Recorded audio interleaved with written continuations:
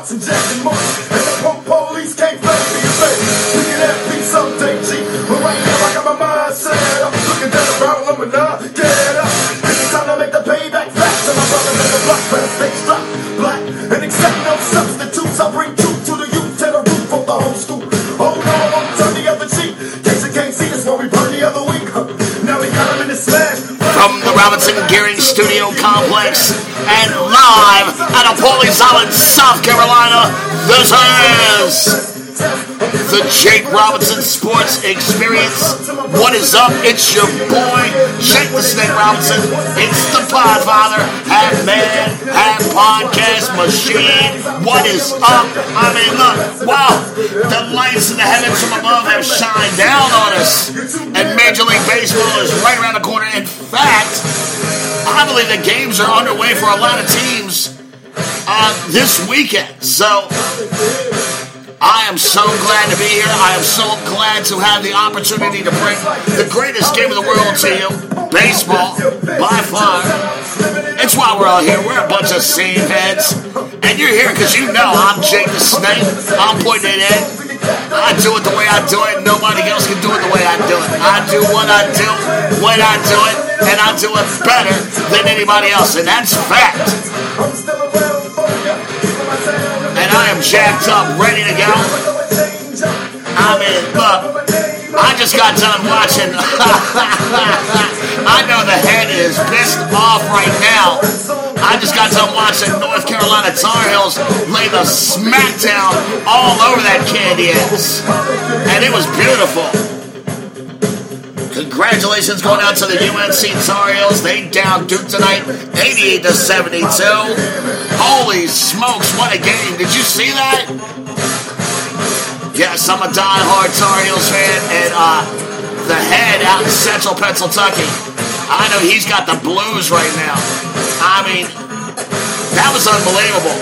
The very first possession of the game, it started out so weird.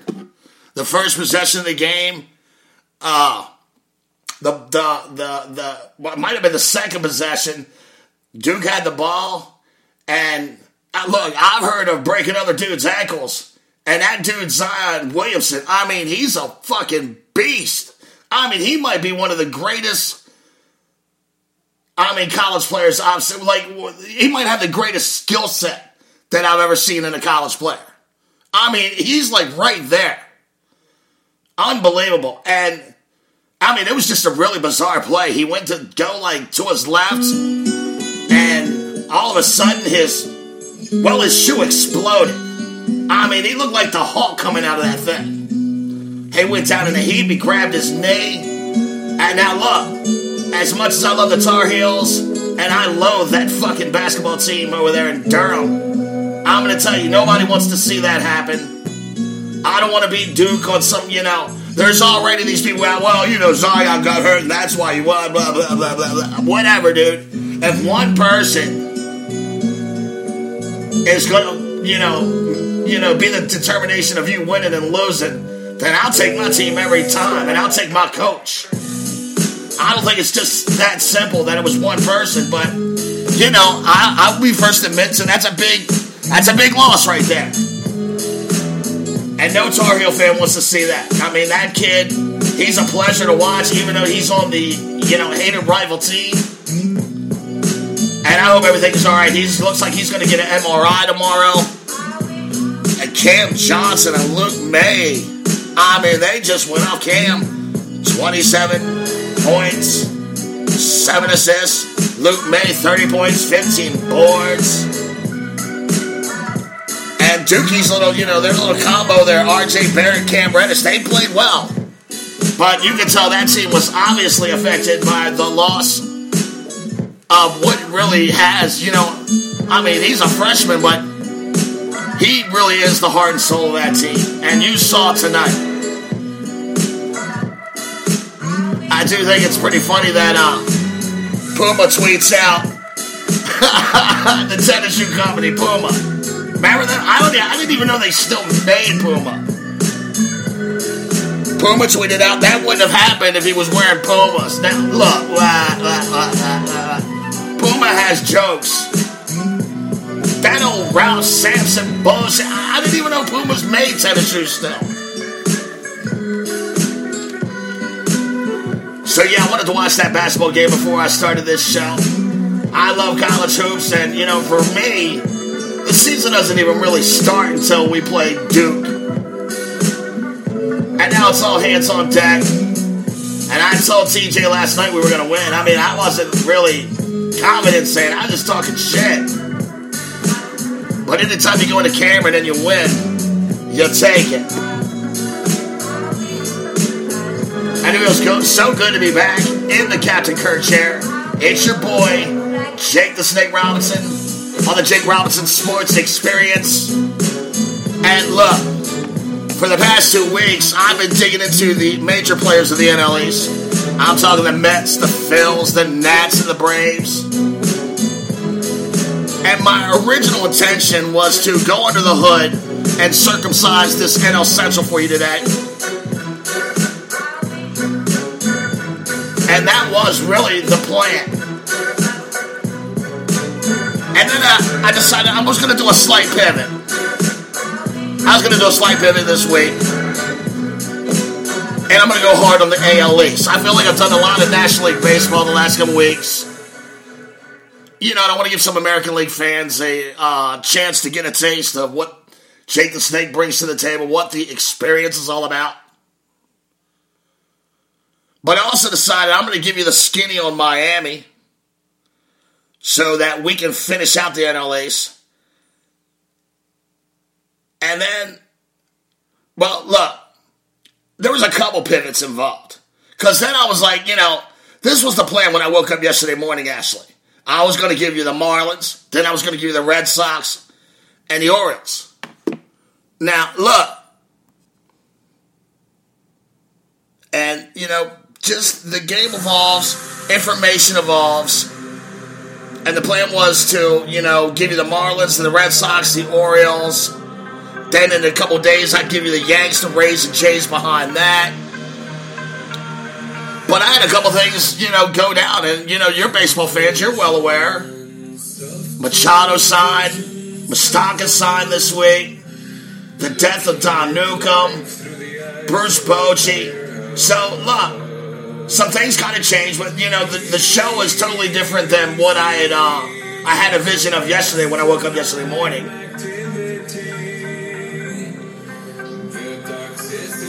So we're going to do a slight pivot here, and I'm going to continue to methodically move along and break down all 30 of these teams in the coming weeks. And I hope to do that before I land in Yankee Stadium, hanging out with my boy Richie DeSalvio, March 28th. We're going to be there for the opening day battle between the Bombers and the Orioles.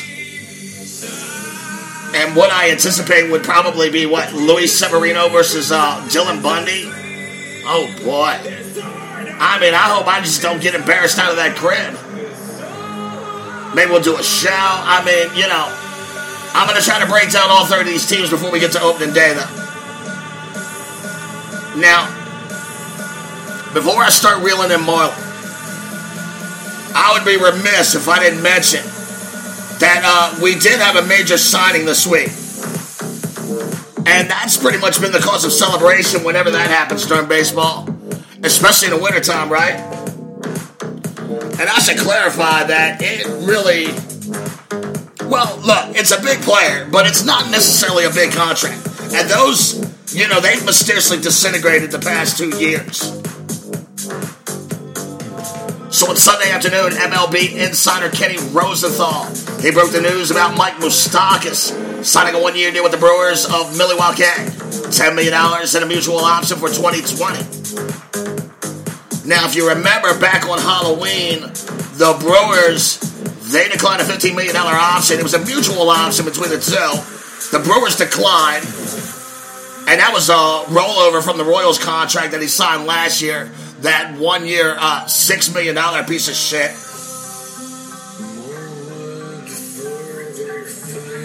So on Sunday, they signed him. Well, on Saturday, Brewers third baseman Travis Shaw, he stated publicly that he would not only be happy if Moustakas returned to the team, but he would be willing to slide to second base to help the team. you know, if that's what it's going to take to help secure the services of Mike Moustakas, Travis Shaw was 100% behind it. And after signing Yasmani Grandal to a one-year, $18.25 million deal, the Brewers, they decided they would be willing to stretch the budget for another solid bat, as long as there was only a one-year commitment to that.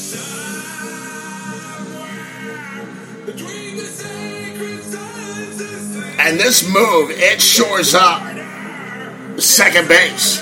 And second base has become kind of a void for Milwaukee when, you know, last year it looked like they had about 140 second basemen at one time. But there's kind of been a void there after trading Jonathan Villar to the Orioles last year. And then they let Jonathan Scope bolt for the Minnesota Twins. And sidebar here, I see a lot, and I mean a ton of 1- and 2-year deals this year. You know, just in the past 3 weeks, breaking these teams down, we've spoken about Markakis, Josh Donaldson, Brian McCann, Mike Moustakas, Yasmani Grandal, Brian Dozier, Wade Miley, etc., etc.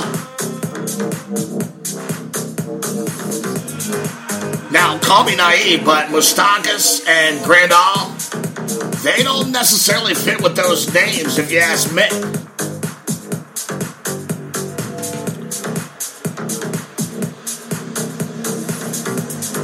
And honestly, Moustakas should probably just retire.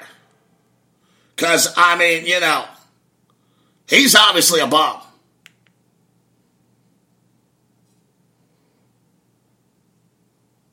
And I don't know what it is, but people are just afraid to invest in that son of a bitch. I mean, look, the past 2 years, all it could possibly muster is, I'm looking here, 76 dogs, 180 ribs, 57 doubles, 112 OPS plus. I mean, that's just piss poor. Who cares if you play face in the dirt defense every day? Or if you're a clubhouse leader? I mean, you sorry son of a bitch. You were only worth 6 last year, and be grateful for your $4 million raise this year. I mean, you are just a stiff. Hashtag sarcasm.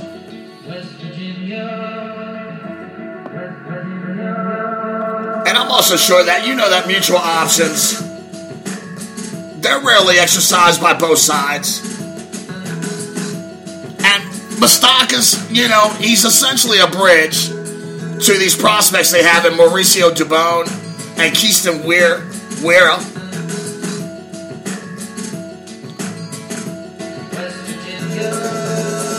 Moustakas slashed 251, 315, 459 with 28 dogs, 95 ribs last year between the Royals and the Brewers. Milwaukee, they traded for him in July. They moved Shaw to second base. And Moose got out down the stretch. Now, Christian Yelich, I mean, you know, that dude went banana fruitcake. I mean, he went nuts, right? And Yelich, you know, was definitely carrying that team. But Moustakas was a force down the stretch as well. He belted 5 dogs in August. And him and Yelich and Josh Hader and those guys, they snatched the NL Central crown from the Cubs. Now, he only hit 200 in the postseason. As all the Brewer bats, you know, they went into that deep freeze funk. He did, however, you know, if you remember, he hit that walk-off single in Game 1 of that division series. And that helped him sweep the Rockies. That was an intense game right there.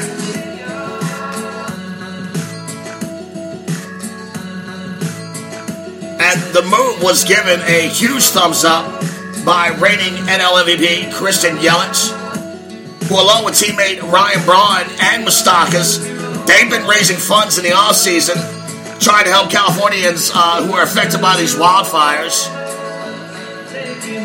So that says something about his character. And with Moose on the loose in Milwaukee, the Brewers will be able to post a lineup against right-handed pitchers that will feature as many as 6 left-handed bats for 8 position players. I'm looking here: Yelich, Shaw, Grandal, Moose, Eric Thames, outfielder Ben Gamble. And I see Gamble as, this possible backup to Ryan Braun. I would assume he will see regular bats as the Brewers, they're going to look to protect Braun, keep him healthy and upright, productive.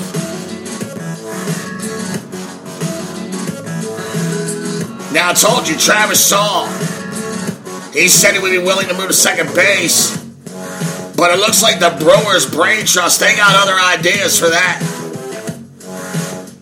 So it kind of sounds like Moustakas, he's going to have a 6-week tryout at second base, a position he has never played in the majors. And Travis Shaw, look, he was an NL Gold Glove finalist last year. And manager Craig Counsell would prefer to keep Travis right there. The defensive metrics are much kinder to Shaw, third base, and Moose. And the club feels like Mike can, he can be that bridge to DeBone and Wera, like I was telling you earlier. And by all accounts, Mike is on board, which doesn't surprise me. He's a ball player. He's a leader. I mean, for this West Coast guy, he has such a Midwest field about him. I love that kid. And Moose ingratiated himself on that team. And his teammates, they have a lot of love and respect for him. So, look, good sign here. And I'll be hitting the NL Central hard in a couple weeks. And I said it last week. I mean, look, I think the NL East, 1 through 4, that's going to be a straight fucking bloodbath, especially if the Phillies can go out and get Bryce Harper. But I think top to bottom, I think the NL Central is the most balanced. And I said it a couple weeks ago, I think that every team in the NL Central has the ability to at least break 500. I really do. I think all of those teams have talent on their team that is good enough to be a 500 ball team.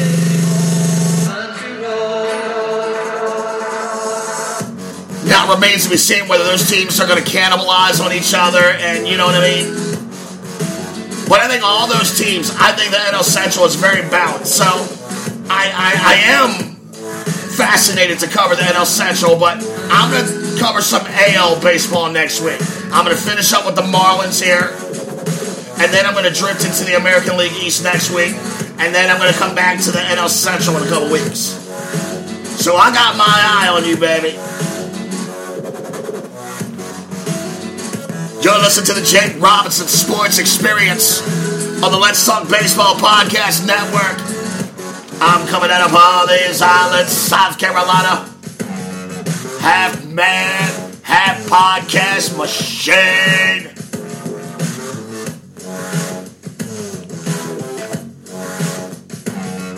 And like I said, with the past 2 weeks, I've dug into the NL East like a skilled mass surgeon. You can call me Hawkeye Pearson, this son of a bitch. And honestly, I had intended to make a total end around and come back to Miami, in a couple weeks or so. But I decided, what the hell? Let's just wrap this up now. I'm going to stay in the LL East, finish that off. We'll talk a little Machado, some Don Newcomb, Bruce Bochy. I mean, I got a full plate here. So, look. I'm going to finish out the Marlins. And then we'll talk a little bit of Manny Machado, some San Diego Padres baseball. And speaking of balls, I want to tell you a second about a great new sponsor for the show. Blue Chew Viagra. Now, look, folks, I'm going on 49 years old. I'm relatively healthy. I'm an active man. I still have quite the sexual appetite. But I'll be honest, look, I'm not in my 20s anymore. I don't walk around with six-pack abs and a 24-hour erection like I did when I was younger. And sometimes you want to get in the game. You want to rub down with some of that Barry Bonds flaxseed oil. You feel me? But look, I got something a little bit better than that, and I'm telling you this from experience. So take it from the snake. And my routine is very simple. I'd say 2 chewables, and then a shower, little horse bath, splash on with a hint of Jacquard, make sure the manscaping is tight, brush, floss, my teeth, take care of the little manly things that she likes. And by the time I'm done with that, boom, the big unit is ready to drop dong. You feel me? Now, it's safe, it's painless, it's much more streamlined than your father's Viagra pills. And it's not often when I find things that make me genuine feel like my younger self, but I'm a huge fan. Proud to have Blue Chew Viagra as a sponsor. Get yours today by going to BlueChewViagra.com. Use promo code SLAM. And tell me I'm a liar. That's BlueChewViagra.com. Promo code SLAM. I mean, it's a great little product that I got there. I'm not embarrassed at all. You get 49. Sometimes you need a little energy to get out of the field. And it's not just for older guys. Younger guys can use it too, man. It's a great product. Try it out. So, now, let's go look at these Miami Marlins. Let's get back to, before I started talking about my balls and dropping dong. Let's go back to the Marlins, 2019. Now, we're going to have to go back to a year ago when Derek Jeter and friends bought that club for $2.1 billion. And then 30 minutes later, they cried poverty, began to torch the team. They started selling their best players in Marcell Ozuna, Christian Yelich, Giancarlo Stanton, D. Gordon. And I was living in West Palm Beach. I had front row seats. I sat there and watched the Marlins burn while Jeter fiddled. And now it's year 2 of the purge. And the Fish, they sold out their last piece of that chapter. They don't catch a JT Real Muto to filthy. I told you about that a couple weeks ago. They got some talented pieces back. It's in the archives. You can check it out. And, of course, whenever I talk to Marlins, I just cannot ignore that elephant in the room. I mean, I can't. I want to, but I can't. Having an MLB team in Miami it's a joke. It's a joke. And this organization in particular. Oy vey. They can't seem to shut the stink of that last owner, Jeffrey Loria, off of them. They can't. It's like a big fucking fart cloud that hovers over that stadium. I mean, my God, I hope it's a fart. And in my opinion, as soon as the FBI is done doing the Lord's work in D.C., Robert Mueller and family, they need to investigate anyone who was in Loria's inner circle when he owned that team. I mean, for too long, that team has spent pennies for players, and the tens of fans in that city, well, they've just become accustomed to cheap, losing baseball. The previous regime, they sued their own ticket holders. They legitimately hoodwinked taxpayers to fund that awful ballpark that nobody wanted or needed in the first fucking place.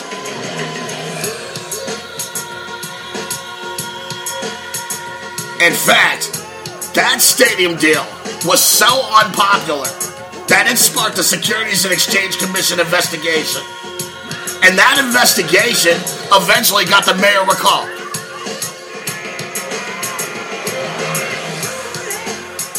And the nail in the coffin, it came in December when former team president David Sampson acting like a fucking moron.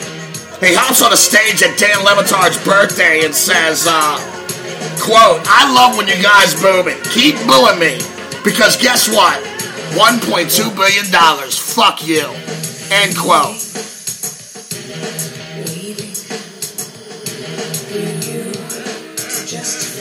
Former team president. This is a guy who went on the TV show Survivor and bragged that his claim to fame was conning Miami officials, voters, and taxpayers into building an unnecessary stadium during a recession. That's his claim to fame. And look, the Stones on that guy.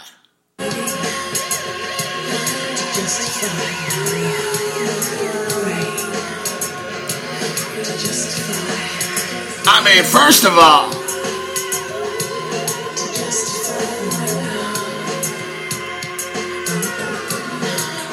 Florida has a horrible public voting record. And I can't say I would crow about disrupting a Florida vote. I mean, it kind of happens all the time, dude. And the sheer balls on this guy, who leverages to build the ugliest stadium I've ever been into, bar none. And then he brokers a deal in which he makes hundreds of millions of dollars on the sale.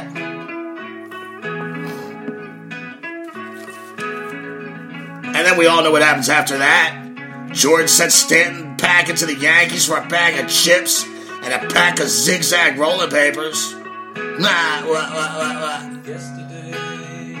Alright, it wasn't quite a bag of chips. I'm exaggerating, of course. And again, to look at this year's young team, I gotta go back and track all the young talent that they got back last year. Because, you know, that's what this team was based on anyway.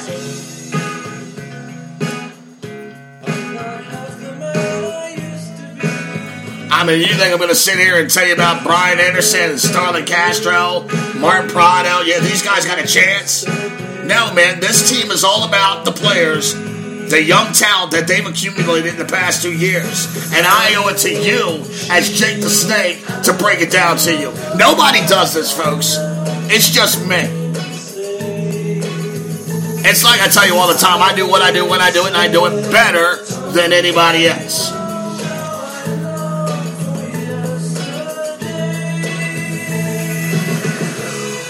Now, a piece that Miami got back in that Giancarlo Stanton deal was Starlin Castro. And Castro, you know, he had a solid season. Statistically, I'd say he's probably the fourth best player on the team. Last year's roster, anyway. Behind JT Realmuto, Justin Bour, Brian Anderson. I got him the fourth best player. He played in 154 games,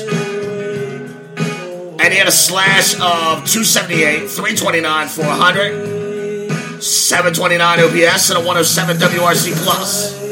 Now, Realmuto and Bourne, they moved on this past offseason, and it will be imperative for Castro and sophomore Brian Anderson here to pick up the slack.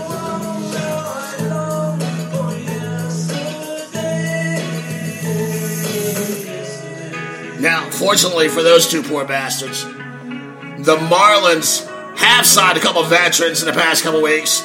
They've signed Neil Walker, Curtis Granderson. Hopefully add a little more punch, a little more meat and potato to that lineup. But, you know, it still looks dangerously anorexic.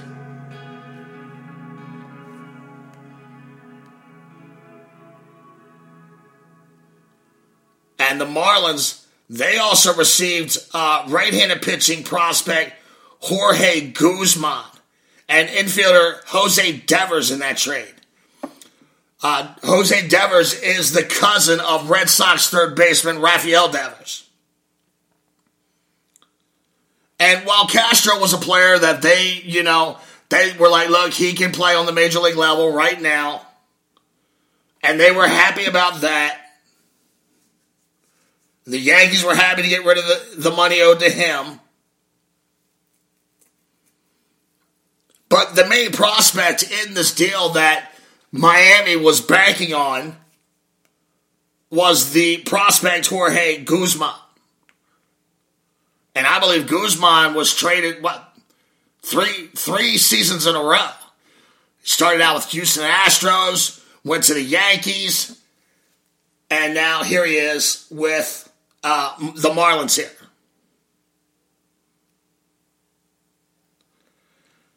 And like I said, the hopes of this trade, having any semblance of some kind of, suitable return that can help you 5 years down the road, that was pretty much in Guzman. And many had hoped with his raw power stuff, he could be a weapon in the back end of that bully.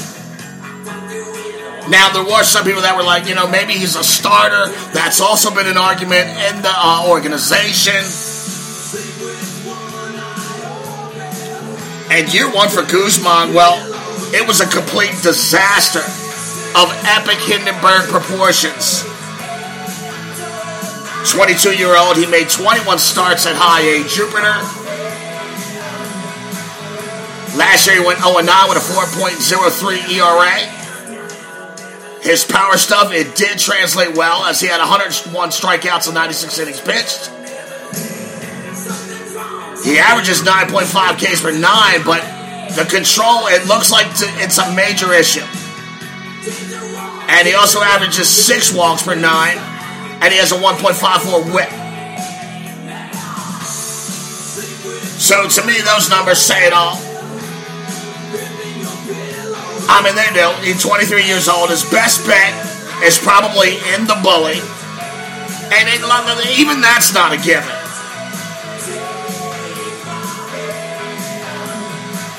I mean, just an awful year. Now, 18-year-old Jorge Devers. Well, he played a solid middle of the infield defense. A-ball Greensboro. He committed only 7 errors in 486 and a third innings played. And that was 3 less than his first year in pro baseball, 2017. He looks like a decent hitter at the top or bottom of the lineup. 273, 313, 332 slash, 46 runs, 0 dogs, 21 ribs, 13 stolen bases, 6 times caught, 85 games. So he looks young, talented. I mean, certainly not worthy of a trade for Stanton, right?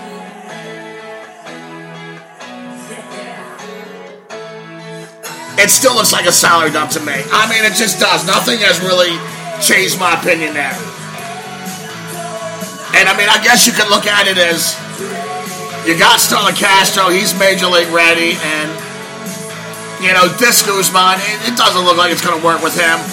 Devers, he's got a little pedigree, so it looks like he can play a little defense. He's got a little stick with him, not much power. Maybe that grows in time as he matures into his body. I don't know. After year one, you got to say not good trade at all.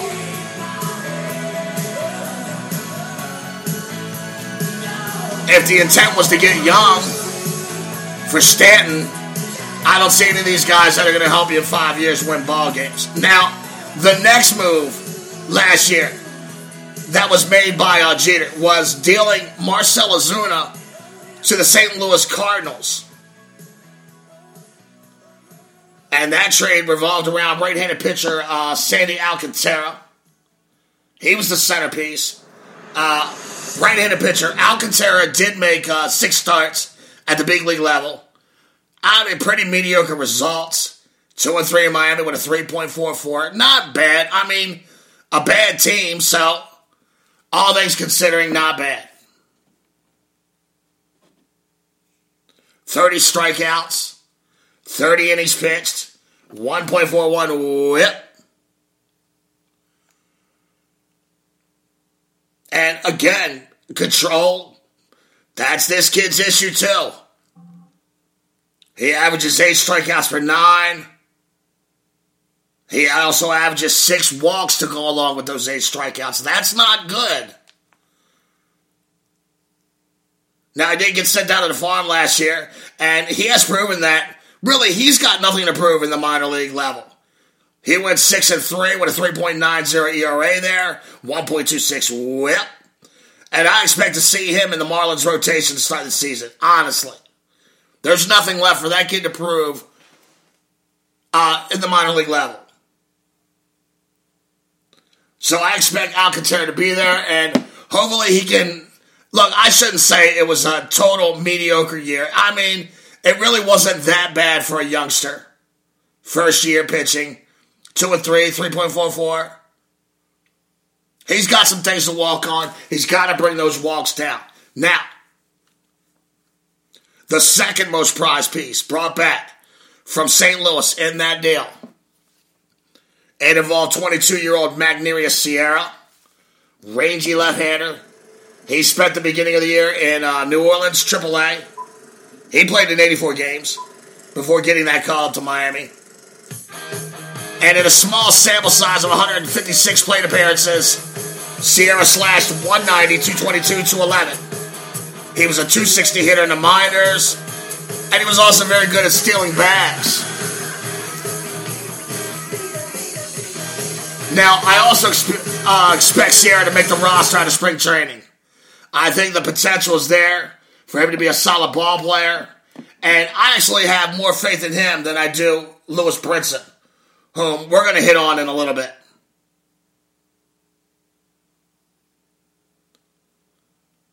You know, there's a lot of things to his game. He did come up rather quickly through the Cardinals organization. So, look, the third prize coming back was Zach Gallen, 23-year-old right-handed pitcher.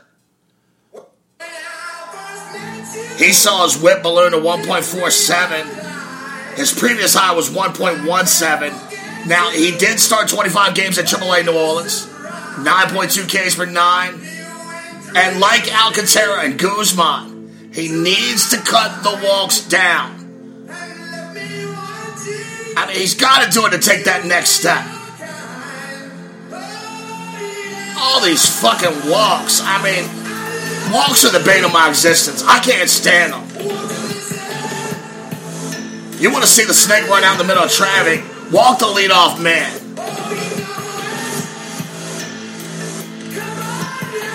The final piece of the deal was 23-year-old southpaw pitcher Daniel Castanos. Last year crossed 3 levels, rookie ball, A ball, high A. Castano went 9-12 with a 3.88 ERA. And scouts say he still has much work to do to be considered for a roster spot in Miami, as well as being a top 25 prospect in the farm system. So all things considered, this deal, it is not as bad as the Yankee deal.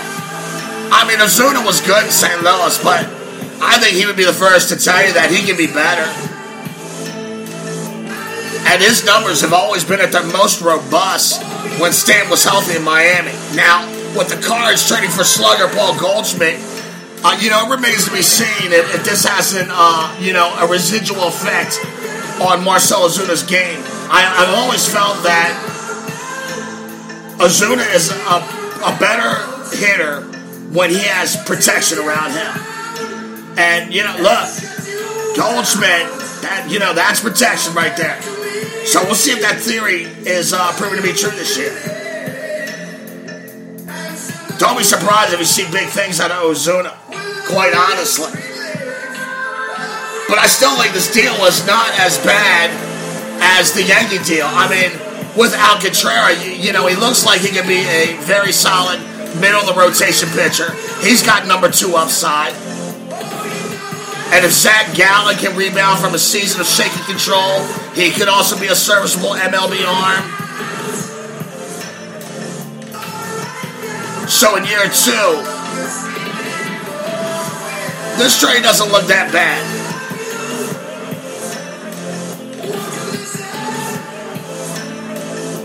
And the third piece of last year's outfield purge, that was NL MVP, eventual NL MVP, Christian Yelich. They traded him to Milwaukee for Lewis Brinson, Isan Diaz, Monty Harrison, and Jordan Yamamoto. Now, the 26-year-old Yelich, he fit right in with the Brewers. He led them to the NL Central crown. And, he was just out of this world down the stretch. I mean, he was pretty much a badass all year. But down the stretch, he was untouchable. Untouchable.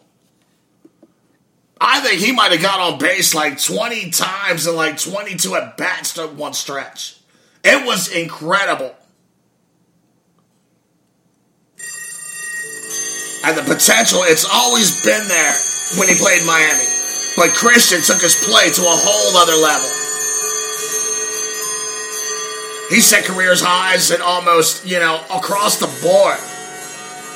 His .326 average, .598 slugging percentage, 1,000 OPS, 164 OPS plus. Those were all tops in the NL.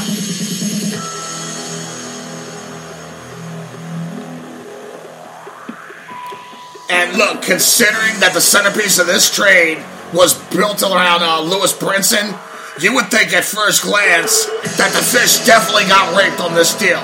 But whoa. Slow down your ponies. Stop the presses. Let's take a deeper look.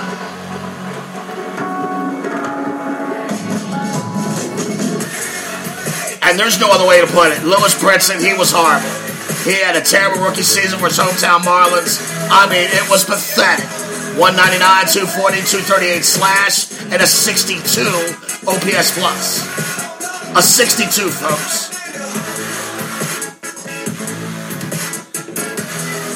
He spent 14 games in AA and AAA last year, and he was even worse there. I mean, if that's possible. And the crazy thing is, from 2012 to 2015, Lewis Brinson looked like prospect hydroponics, baby. I mean, he smelled good, the weight was right, he had beautiful little crystals all over him. And now, he just looks and he smells like cheap Honduran swag. And nobody wants that shit. It gives you headaches. He's not particularly fast, which is surprising considering he is very athletic. He doesn't swipe bags. He had a 257 average with balls in play. But he struck out almost 30% of his at-bats. And he only walks 4.2%. So that doesn't help his cause at all. He has a lot of work to do. I mean, he's close to strolling down Keon Broxton Boulevard, if you know what I'm saying. Cameron Maben Drive. He better get it together. And again, if you were just judging based on, this trade as a Yelich for Lewis Brinson deal, then no question, Milwaukee got the better of that deal. But like I said, slow down your ponies, baby. The rest of the players in that deal, they came through on the farm, and they are a big reason Miami was able to move from the 28th ranked farm before Jeter to now the 13th ranked farm. And that's ranked by Baseball America.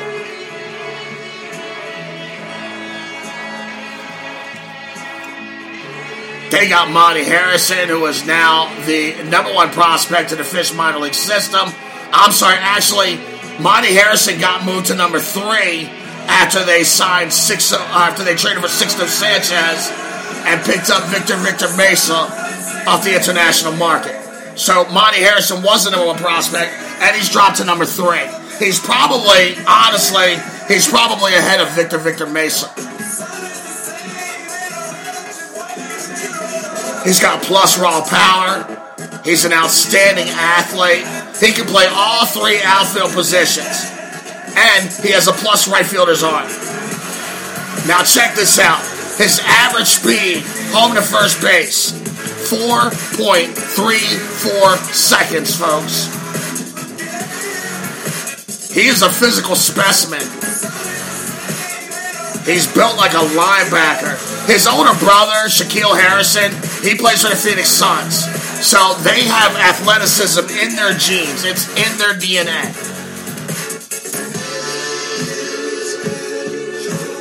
.22-year-old freak. He had a slash of 240, 316, 399, 208 total bases, 583 plate appearances, 19 dogs, 48 ribs, 28 stolen bases, 9 times caught. And that was his first season above high A ball. So the Marlins are very happy with Monty. And he projects to start at Double-A. But don't be surprised if a promotion is sure to follow if he keeps at it with this trajectory.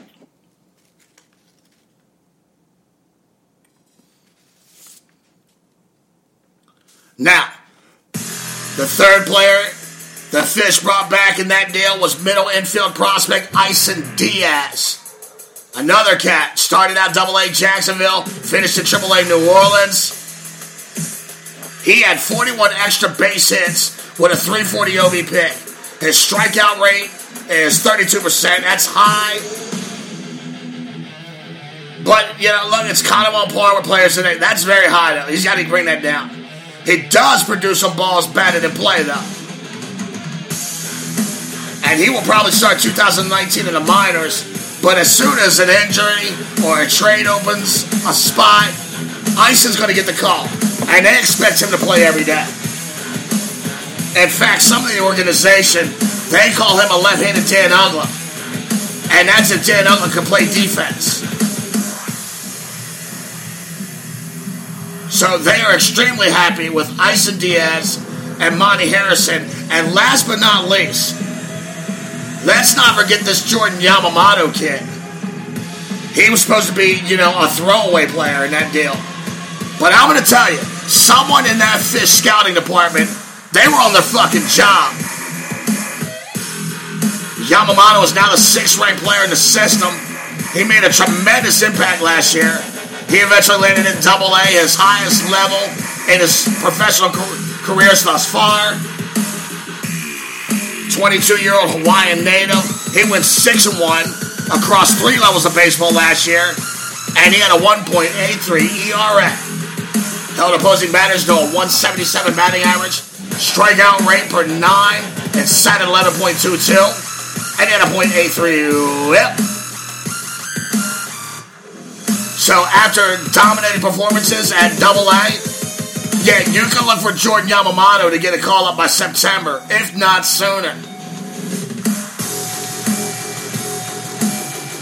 So when you look at these deals, yes, it looks like the Stanton deal was a joke. I mean, thank God you got Starlin Castro out of that deal. Guzman looks like trash. And unless Devers can follow in his cousin's footsteps, that's ding-ding. Now, the Ozuna deal was better. It's not great, but it's better. Alcantara's a keeper. He's a sleeper. He's a midnight creeper. And Sierra has potential. Ozuna was good last year. Not 2017 great, but he was solid.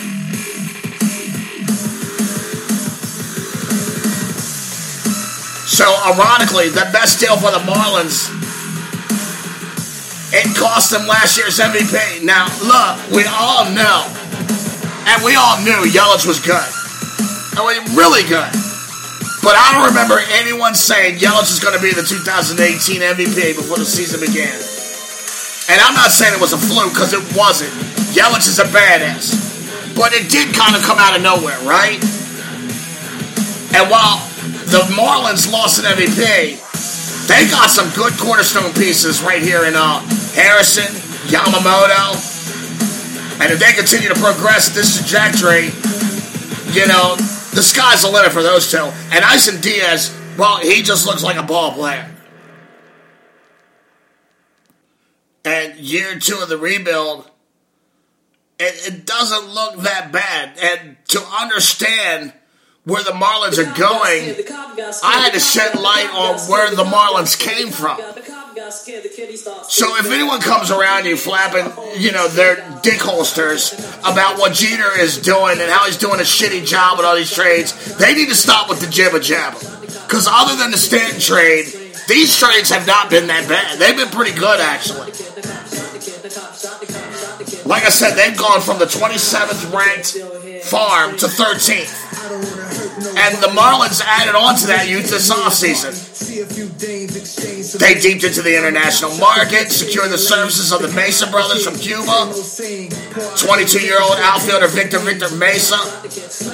He's a Gold Glove type. Now, there are concerns. He's got a contact-oriented swing.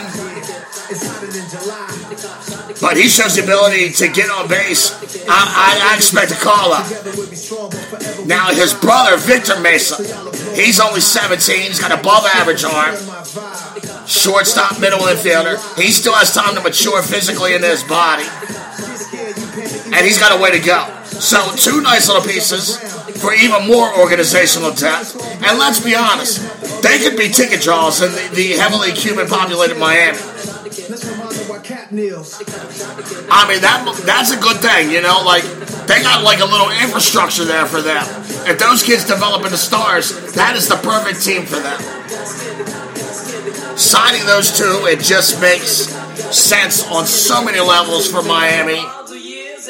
And kudos to Derek Jeter for making it happen. Now, the cherry on top, it was trading JT Realmuto to the rival Phils for pitching prospects Sixto Sanchez and Will Smith.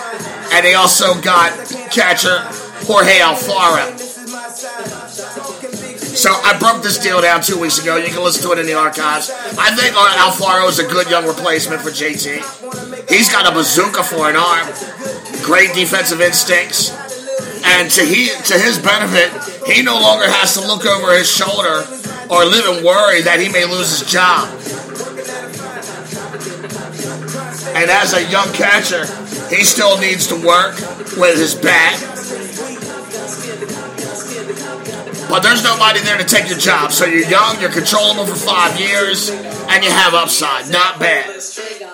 I told you about Will Smith. You know, he had emerged along with Sixto Sanchez and Adonis Medina as the cream of the Phillies' young pitching crop.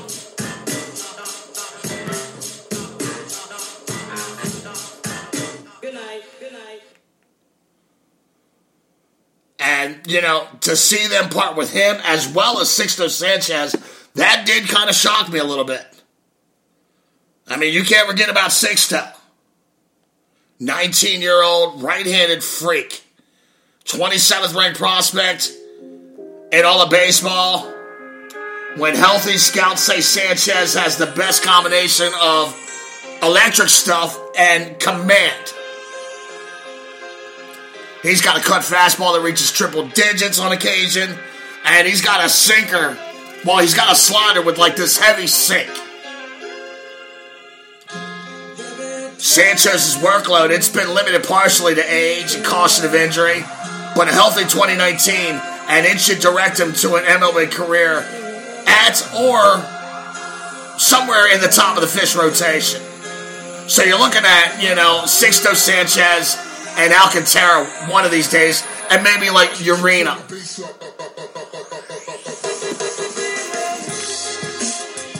Now, the one trade a lot of people forget about by the Fish last year was Dee Gordon. And sometimes I forget too. I mean, you know, when we look at that Marlins team last year, we just think, man, they gutted out that amazing outfield that they had. Well, they also traded Dee Gordon to the Mariners for Robert Dugert, Nick Neidert, and Christopher Torres. And we'll start with Nick Neidert. He's got a fluid three-quarter arm slot. I saw him pitch a couple times when he was on the Mariners. Fastball tops out at 92, 93. It's got late movement through the zone. His secondary pitch is a changeup. That's a plus. But his breaking ball, you know, it's meh. Last year, AA Jacksonville, Neidert. He went 12-7 with a 3.24 ERA, 154 Ks and 152 and 2/3 innings pitched, 1.13 whip. He gave him a lot of dogs, 17 home runs allowed last year. Batters hit 250 off of him. He projects as a back into the rotation guy. Chances are we'll probably see him sporadically during the 2019 season. Now, the second return for the Fish in that deal was 21-year-old switch-hitting shortstop Christopher Torres. And the Marlins scouts, they like what they see there. But there are suggestions from some within the organization for him to scrap the switch hitting and just hit from the left side.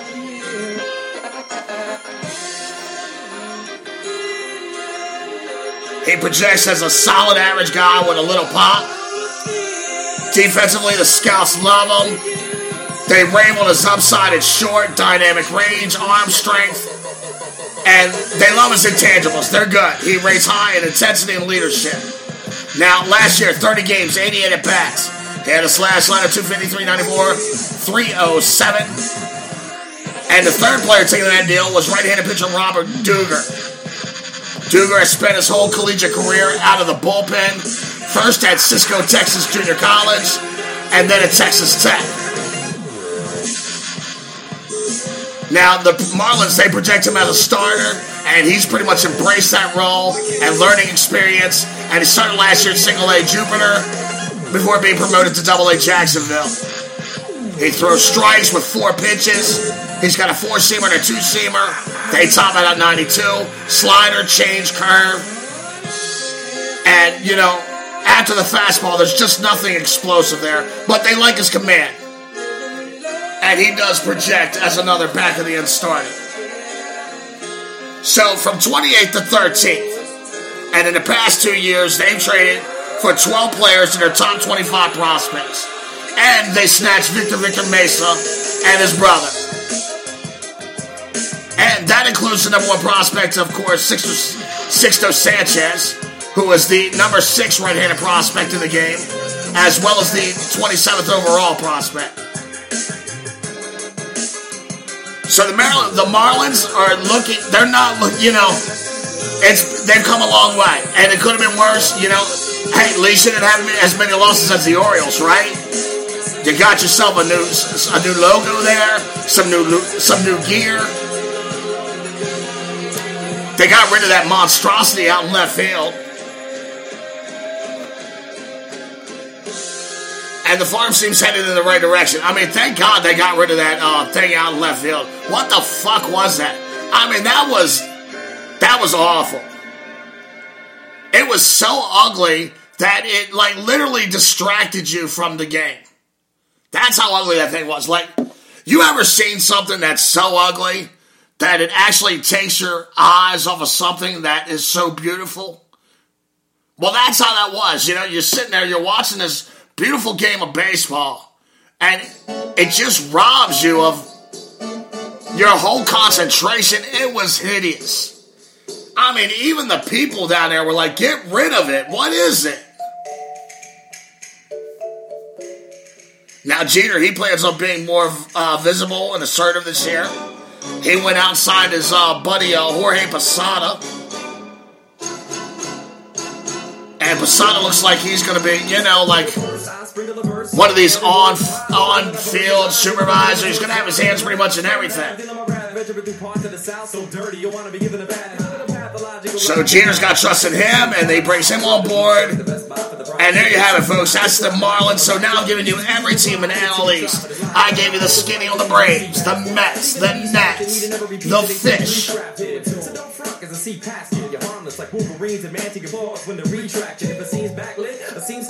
And there you go. So, like I said, in order to take a look at the Marlins, you got to go backwards to go forward. It's a really weird team in that way. You're listening to the Jake Robinson Sports Experience on the Let's Talk Baseball Podcast Network. I'm coming out of Pawleys Island, South Kakalaki.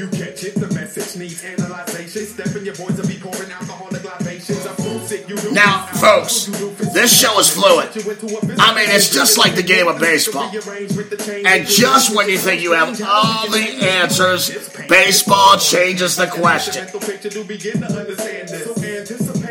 And I feel like a general when I attack these shows. And in the back of my head, I have a strategy and a battle plan. And I got a course of action. I got a vision. But as is the case, battles change, unforeseen challenges and issues arise, and the general that can adapt to the constantly shifting war, well, that's the motherfucker you want on your side, because that's the motherfucker that's going to win. And if there's one thing I do, folks, it's win.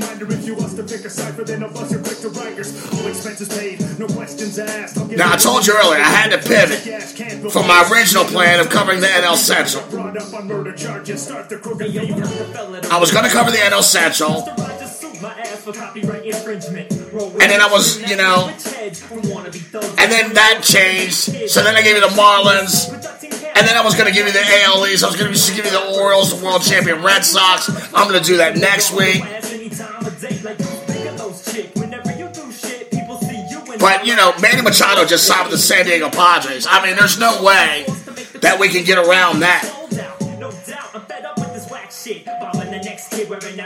So we're going to cover that. I mean, I had all this planned on what I was going to do, and just like that, everything changes. So, look, it looks like I'm going to have to do a repivot off of my pivot. Yeah, that's right. I repivot off of my pivot. So, yeah, I'm like Hakeem Olajuwon with the dream shake, baby. I know. I had you pasty marquee motherfuckers off your feet with the first pivot. But now I'm coming up and under, baby, in your face. And I'm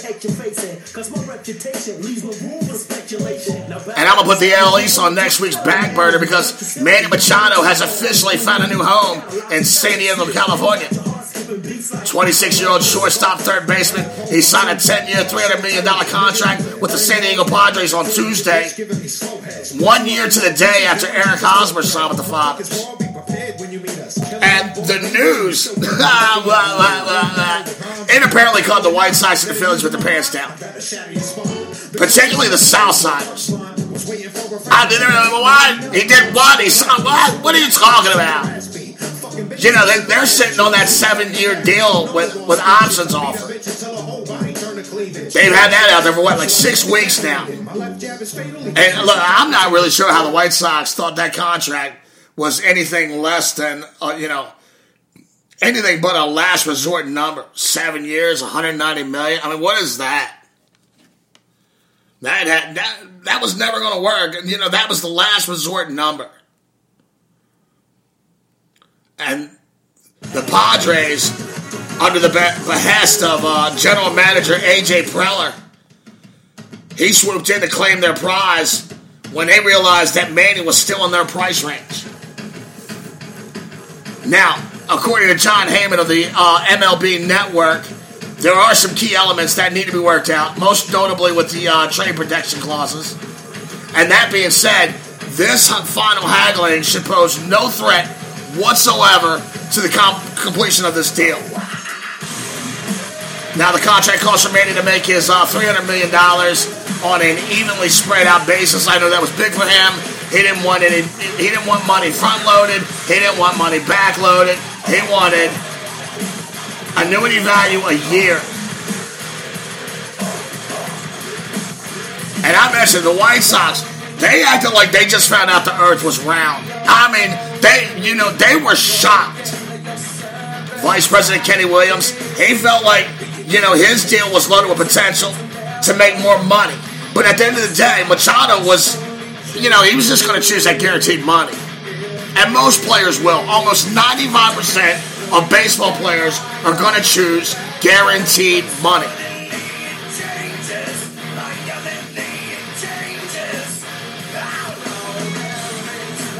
And there's even, no player wants to be stuck with, I got to make 700 at-bats to get the... No player wants that. They want guaranteed cash.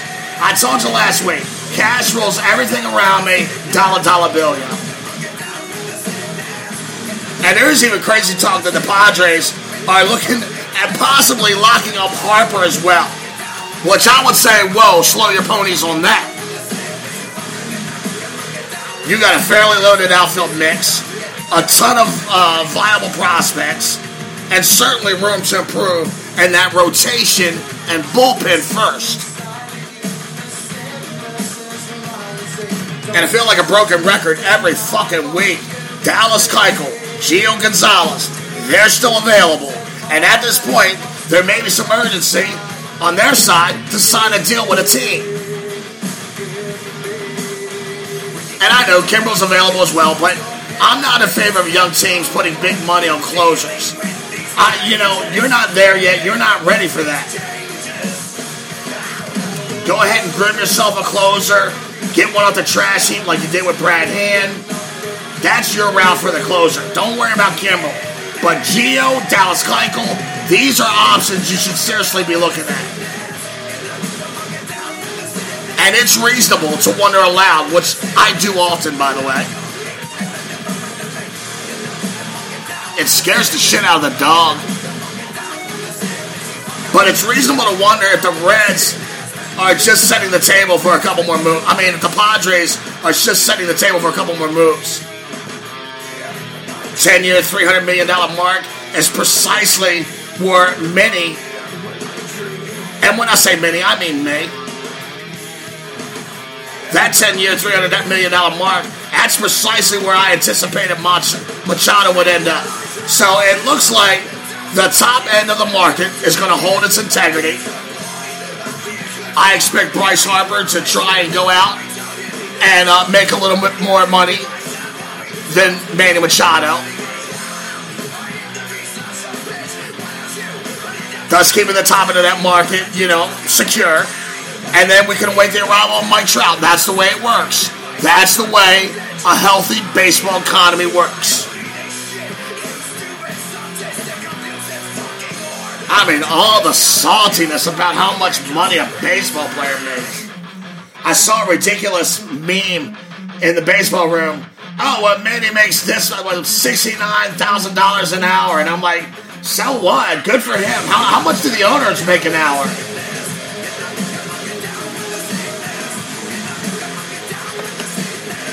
The Pirates went from a $89 million payroll to $77 million payroll. Yeah, I don't give a shit. Some of these teams are not spending money. It's ridiculous.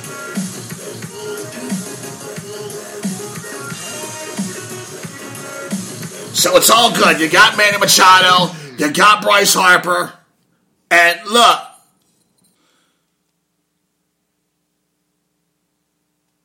This now gives Harper a clear benchmark to try to top. And he's already got several teams showing interest in him before the Machado deal was made. So this now gives him a clearer understanding of where he stands, how to read the tea leaves, what the landscape of baseball is. Go out, set the market, and, and now we just wait for Mike Trout. And all this chatter about Manny and his hustle and his attitude. He's dirty. I mean, first of all, that's just Yahoo Sports regurgitation of headlines. If you've actually watched Manny day in and day out for 7 years, you would never say those things. Now, to be fair, he didn't quit himself well on the big stage. I know that. But the Manny I saw in L.A. was clearly not the kid that grew up in Baltimore with Adam Jones as his big brother in arms. He wasn't. I saw a kid that was angry, that was disillusioned by the system, who was experiencing a lot of hatred for the first time in his career. And he was pissed off, and he was like, fuck all of you, I'm going to show you.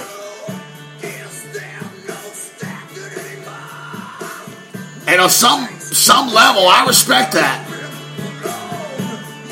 But here's the thing, all that horseshit chatter, all that bullshit, he stepped on his foot, all that bullshit, it's overwhelmed by the overall resume that Machado carries. Bottom fucking line. He's topped a WAR of 6 in 3 of his past 4 seasons. I mean, thanks in part to his outstanding glove work and offensive production. He's posted a 130 WRC in 3 of his past 4 seasons. And he's hit between 33 and 37 dongs every year for the past 4 years. I had a couple Yankee fans, they've been crying to me, oh, his knees, I'm worried about his knees. He had his other knee surgery after his second year. That was 5 years ago. I I mean, where do you guys get your information from? It's amazing. 1,000 reasons to fucking hate somebody. But I'm gonna shoot it to you straight. I watched this kid. His plate discipline, it continues to get better. He set career marks last year. 9.9% walk rate, 14.7% strikeout rate. That's awesome in today's game. And it looks like the immediate plan has Machado sliding back to third base. And quite honestly, he's got 30 million reasons not to complain about it. Shut the fuck up and move over to third base. It's that simple. I expect super stud prospect Luis Urias to hold down shortstop position till superstar Wade Fernando Tatis Jr. gets his service time. I could also see Manny playing a couple games in short and letting Christian Villanueva take some time over their third base. Now, Urias, he's always projected to be the keystone partner for Junior over there at second. And I told you what I feel about Fernando Tatis Jr. I understand everybody's excited and waiting for Vlad, but I'm waiting for Fernando Tatis Jr. That kid's a star. He really is. And the vision has always been, to have Fernando Tatis Jr. and Luis Urias to be, that shortstop, second base, double play combo. Now, the Padres, they already signed Ian Kinsler to a 2-year deal. And I love that 36-year-old Kinsler. 4-time All-Star, Gold Glover, high IQ. What's not to love, right? Well, his game is in steady decline. And quite honestly, I hate to see him block a Urias or even a Jose Pirela at this point. So I see Kinsler eventually settle down in that clubhouse veteran bench guy, and maybe they can move him at the deadline. I don't think he fits there. Now, look, I'm going to be honest with you, and I'm going to shoot it straight to you. The good and the bad with this deal. One concern that I do have is Petco Park. We've seen really good hitters go there and watch their numbers diminish. I'm talking about the Brian Gileses, the Ryan Kleskos, the Eric Hosmers of the world. And it is the second lowest elevated stadium to sea level. The air is thick and moist. Thick and moist. That's kind of how I imagine Halle Berry is. But I digress. And look, 396-foot dead center field is actually closer to home plate than the power alleys in left and right. I mean, that's just weird. You're looking at 401 feet in left and 400 feet in right. And this rarity, along with that dead Pacific Ocean air, it makes dong scarce and low-scoring games the norm.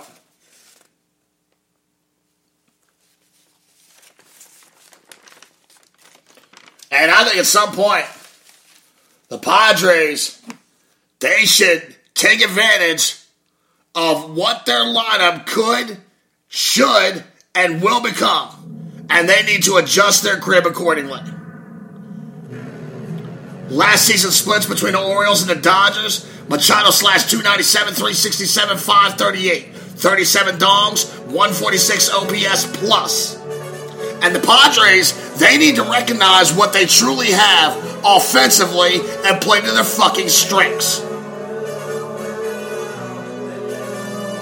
And it's not just going to benefit Manny Machado. It's going to also help left-handed Hunter Renfroe. He led the team last year with 26 bombs. 26 bombs. Now, the club does have some power bats in Christian Villanueva, Austin Hedges, Framil Reyes, and Hosmer. And they're not taking advantage of these fucking bats. I mean, they're not. I just don't think they're taking advantage of those bats. They need to seriously consider moving the walls in or making them a little more symmetrical in those power alleys. I mean, look, it's your money, right? It's your investment. Put your $300 million investment in the best position to succeed. It's just a thought.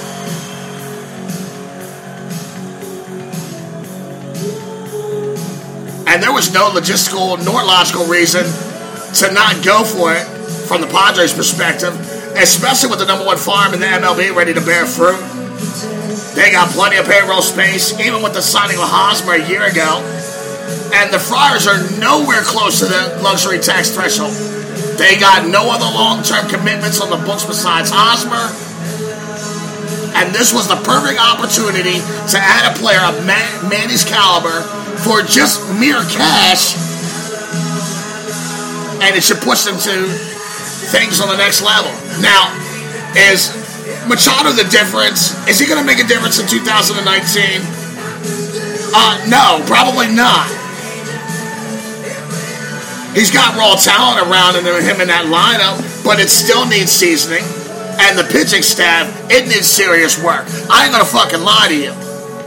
I mean, Joey Lucchesi is that team's ace. That's all you got to say about that.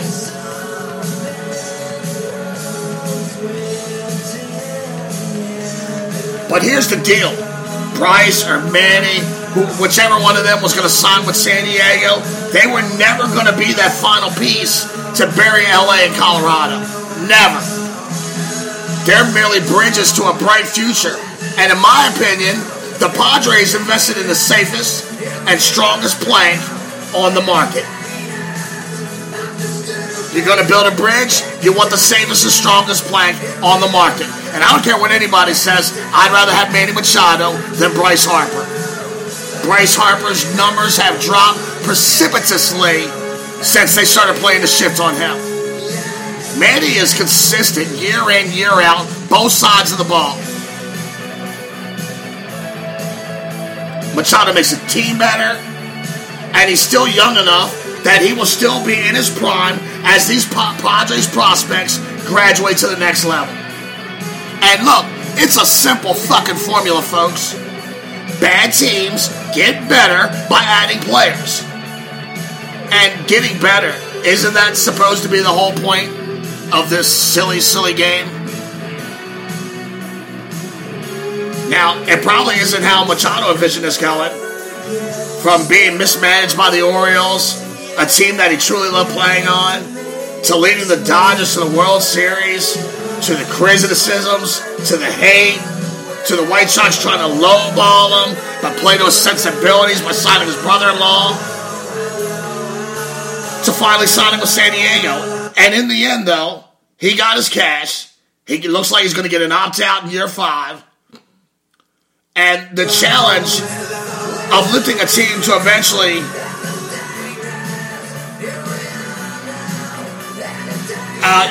eventually reaching the promised land. He is that dynamic. He is that kind of player. Now, like I said, I do think the Padres need to seriously consider, listen to me, you need to seriously consider adjusting the crib, man. And I've said it for years. San Diego is a sleeping baseball giant of a town. It is. Every time that team has went to the playoffs, every time that team has went to the World Series, the fans have come out, and they have come out rough and hard. And look, they just lost their football team, right? San Diego's a one-sport town. They're going to gravitate around this team, and now they finally got something to cheer for. And I'm happy for them. I'd be a lot happier if they get some pitching. And they fix those fucking walls. I mean, you got power alleys, 401, 400. I mean, what is that? It's time to end the bullshit on that. And all this foolishness and bizarre economic stinginess it's only going to be the Padres gain in the end. All you fucking teams that try to lowball Manny Machado, you're going to see. You could have had that dude. I mean, you know, it was just... I mean, to me, it was clear as fucking bell he's $30 million player. That is what the market dictated. And we had to wait until fucking February for that. You can't tell me that didn't affect Moustakas' job. And look, I'm going to be honest with you. Me and Richard DeSalvio had a great talk the other night. And he did kind of open my eyes to a lot of things. In fact, that motherfucker kept me up all night last night. And I was kind of pissed off about it. Because on one hand, in order for there to be collusion, all the teams would have to be in on it. And obviously, all the teams are not in on it. So he is right. In essence, he is right. Now, I've always tried to say that a lot of these owners have collusive behaviors. You can't prove collusion. Although, you look at the NFL, right? Colin Kaepernick. I told you last year, that's fucking collusion, straight up. And look what happened. They settled, right? And it was collusion, but we can't call it collusion. Colin Kaepernick, he can't say it was collusion. And the NFL, they're not allowed to deny that it was collusion. So you know what that means? It means it was fucking collusion. And you're right, Richard. At the end of the day, you are right. It's not collusion. It's a conspiracy by these middle and smaller market teams to circumvent the CBA. And you pissed me off because you kept me up all night. And at the end of the, when I woke up this morning, I was like, this motherfucker's right. Collusion is the wrong word. It's a conspiracy. I stand corrected. You're right, brother.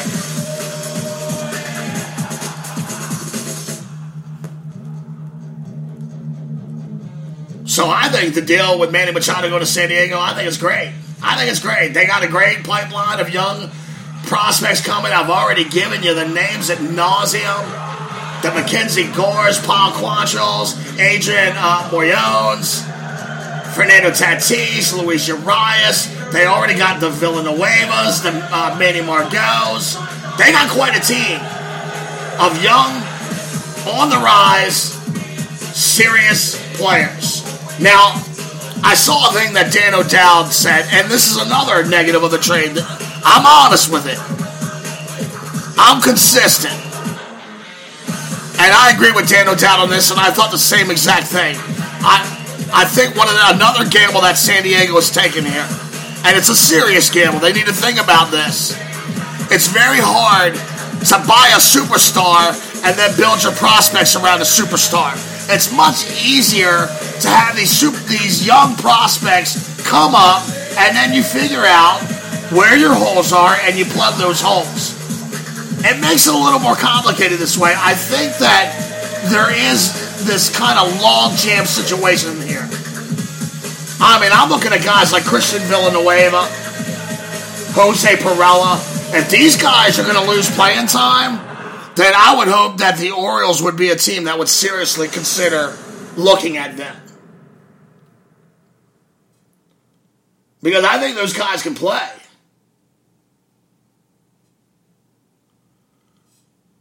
So I am excited for San Diego. The dog is excited for San Diego. I gotta tell you, my dog's favorite team is the San Diego Padres. I don't know why. She loves Jose Pirela, though. That's her dude. And I don't know, usually I watch 2 to 4 baseball games every day in the summer. And, we usually finish the night out together on the couch. Me and my flower watching some San Diego Padres baseball. So she was very happy with the news that Manny Machado is going to San Diego. And I can't wait to watch baseball. I mean, it's almost here, folks. Unbelievable. You'll listen to the Jake Robinson Sports Experience on the Let's Talk Baseball Podcast Network. I'm coming out of Pawleys Island, South Carolina. Half man, half podcast machine.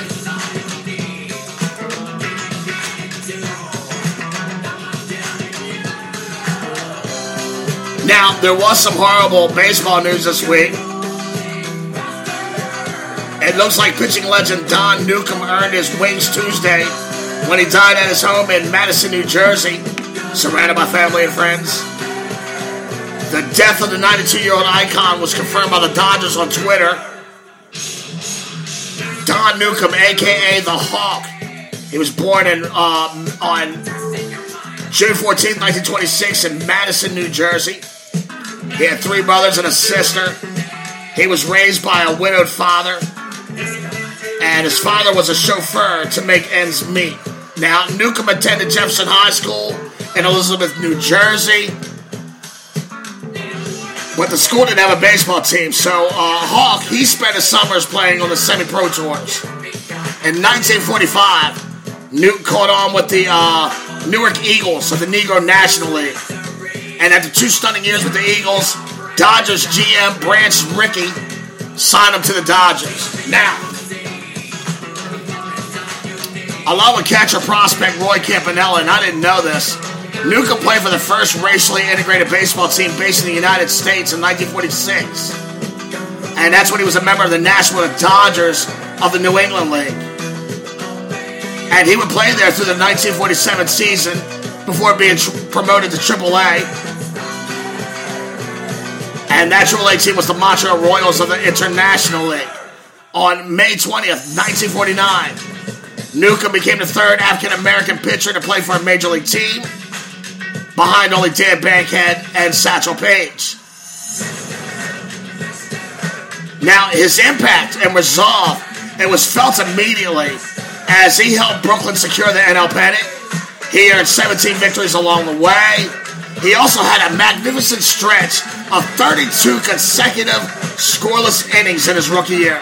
He led the NL in shutouts with 5, and he was named Rookie of the Year by the Sporting News and the BBWA. Now, that year, he was also among the first 4 black ball players to be named to the All-Star team, and that was along with Jackie Robinson, Roy Campanella, and the Indians pitcher Larry Doby. In 1950, he would go on to 19 wins and 20 the following season, 1951. And many of you may or may not know that Newcombe was actually the pitcher that was relieved by Ralph Branca before the shot heard around the world by Bobby Thompson in that 1951 one-game playoff versus their hated Giants rivals. And look, like many of the badasses in our grandfathers, or, well, some of your millennials out here, great-grandfather's generation, Newcombe, he would put down his toys, and he would spend 2 years in active duty during the Korean War. And he did return, and he was rusty that first year, but he quickly rebounded. In 1955, he went 20-5 with a 3.20 ERA. And in 1956, Newcombe put forth the best year of his career, going 27-7 with a 3.06 ERA and a .99 whip. That was good enough for National League MVP honors, as well as him being awarded the first ever National League Cy Young Award. And following the Dodgers' move to L.A., Nuke, he struggled to an 0-6 start, and they traded him to the Reds. So he goes to the Reds. He posts a 24-21 record-wise there. He's eventually moved to Cleveland, and that's where he would finish his Major League Baseball career. Now, Newcombe will later admit that his battle with alcoholism, and it robbed him of a longer career. In 1962, Newcombe signs with the Chunichi Dragons of the Nippon Pro Baseball League in Japan. He plays 1 season in Japan. He's splitting time as an outfielder and a first baseman. .262 average, 12 dogs, 43 ribs in 81 games. And Newcombe dealt with alcoholism that wreaked havoc on his professional and personal life. And by his own admission, he was a mean, wife-abusing, child-frightening, falling down drunk. And I know, I've been there. I have been there, brother. his alcoholism and had taken him to such a bad place in 1965 that he pawned his World Series ring to buy some booze. I hate hearing about athletes doing stuff like that.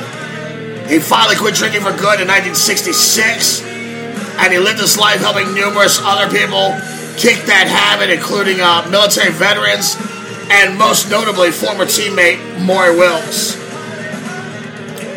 In 1980, he created the Dodgers Drug and Alcohol Awareness Program, and he would go on to be the director of New Beginnings Alcohol and Drug Treatment Program. Don Newcombe, he finished his major league career with a 38 WAR, 149 wins, 149 wins, 90 losses, and a 3.56 ERA, 136 complete games.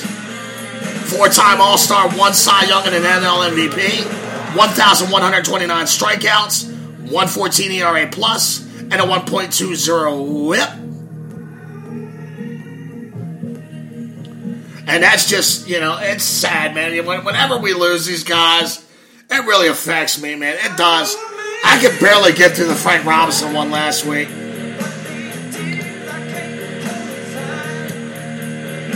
And it's kind of like a double-edged sword for me because, I know of Don Newcombe and I know, he's one of the first black ball players, but it takes for these guys to die for me to do research into them. And then I find out all these amazing tidbits, and, it kind of makes me sad that I didn't know before. Don Newcombe is survived by his wife, Karen, his 2 sons, Don Jr. and Brett, his daughter, Kelly, 2 grandchildren, and a stepson. So Don Newcombe, you, sir, are a gentleman, a scholar, a Dodgers icon. And I know a lot of people, they like to remember you for the racial stuff, and that's all great. But I think that Don Newcombe's greatest gift to the game is helping players cope with alcoholism. It's a very serious disease. I'm a recovering alcoholic, and I respect anyone that, can share their story and, lift other people up. So I have mad respect, mad props for Don Newcombe. You, sir, are a gentleman, a scholar, Dodgers icon. Rest in peace, Godspeed, and time will not dim the glory of your deeds. You're listening to the Jake Robinson Sports Experience on the Let's Talk Baseball Podcast Network. I'm coming out of Pawleys Island, South Carolina. And look, before I get out of here, I want to send a shout out. Longtime manager Bruce Bochy. What up, player? What up, pimp? I see you out there. 63-year-old Bochy. He announced on Monday to his Giants team and then to the world through the media that 2019 would be his 25th and final year of managing in Major League Baseball. Now he unmasked the secret. He successfully held close for months. And he seemed at peace with his decision. Said his gut, said it was time. And no matter what happens this season with the Giants, he will more likely to finish his managerial career with a losing record. And he is even more likely headed to Cooperstown and the Hall of Fame. And for sure, he has at least 3 World Series chips to his credit. The last season Bochy wasn't managing was the strike-shortened 1994 season. And it is kind of apropos that we're talking Machado go to San Diego, considering the Padres have been around since 1969. And they have only gone to the playoffs 5 times in that club's history. And by the way, 4 of those appearances have come on Bochy's watch. And that includes losing the 1998 World Series to the Yankees. Now, let's take a second to think on that. In 37 seasons, Bochy was not skipper. The Pods made the playoffs once in 1984, the year they went to the World Series. That team lost to Detroit. Oh yeah, and Bochy was the catcher on that Padres team. So in the 12 seasons Bruce Matt is there, they made 4 playoff appearances. World Series champion for the San Francisco Giants, 2010, 2012, 2014. I don't think he gets the props he deserves because they weren't consecutive, but that's horseshit. I think what them and the Red Sox have done in the 2000s is absolutely unreal. Now, that resume, it ain't complete, and I'm not going to do like a memoriam here. I just want to give you a shout out. I'm sure at the end of the year, we're going to give Bruce the props he deserves. And look, it's very rare for a manager of 25 years to never be fired. But that's Bruce Bochy, folks. You're listening to Jake Robinson Sports Experience on the Let's Talk Baseball Podcast Network. I'm coming out of Pawleys Island, South Carolina. It's your boy, Jake the Snake. And that's it, folks. Another show in the books. I know, it was a little... I did the pivot on the pivot. I did the Hakeem Olaj one. I got you fuckers up. Then, I came up on there with the little finger roll. Facial. Before I get out of here, I'm going to get my boy Mikey Ford. He's a head sports writer from the Fresno Bee. That's the Fresno State newspaper. Sports writer, editor for them. And you can find his work at M. Ford Collegiate on Twitter. I mean, he covers it all. College sports, Fresno stuff, baseball, basketball, football. He's on it. I love that kid. I pretty much adopted him. I also want to tell you about my boy Taz Fuentes out of Queens, New York. He's starting a new page on Facebook. He's going to call it The Level Sports Breaks. He's always supported my room. He's always supported my shows. I like the guy. So if you get a chance and you're on Facebook, find yourself The Level Sports Break. And go ahead and get yourself involved there. Now look, last but not least, I got to say what's up to my boy, my player, Neil Garia. He's leaving for basic training on February 26th. He's a super fan. He's always listening.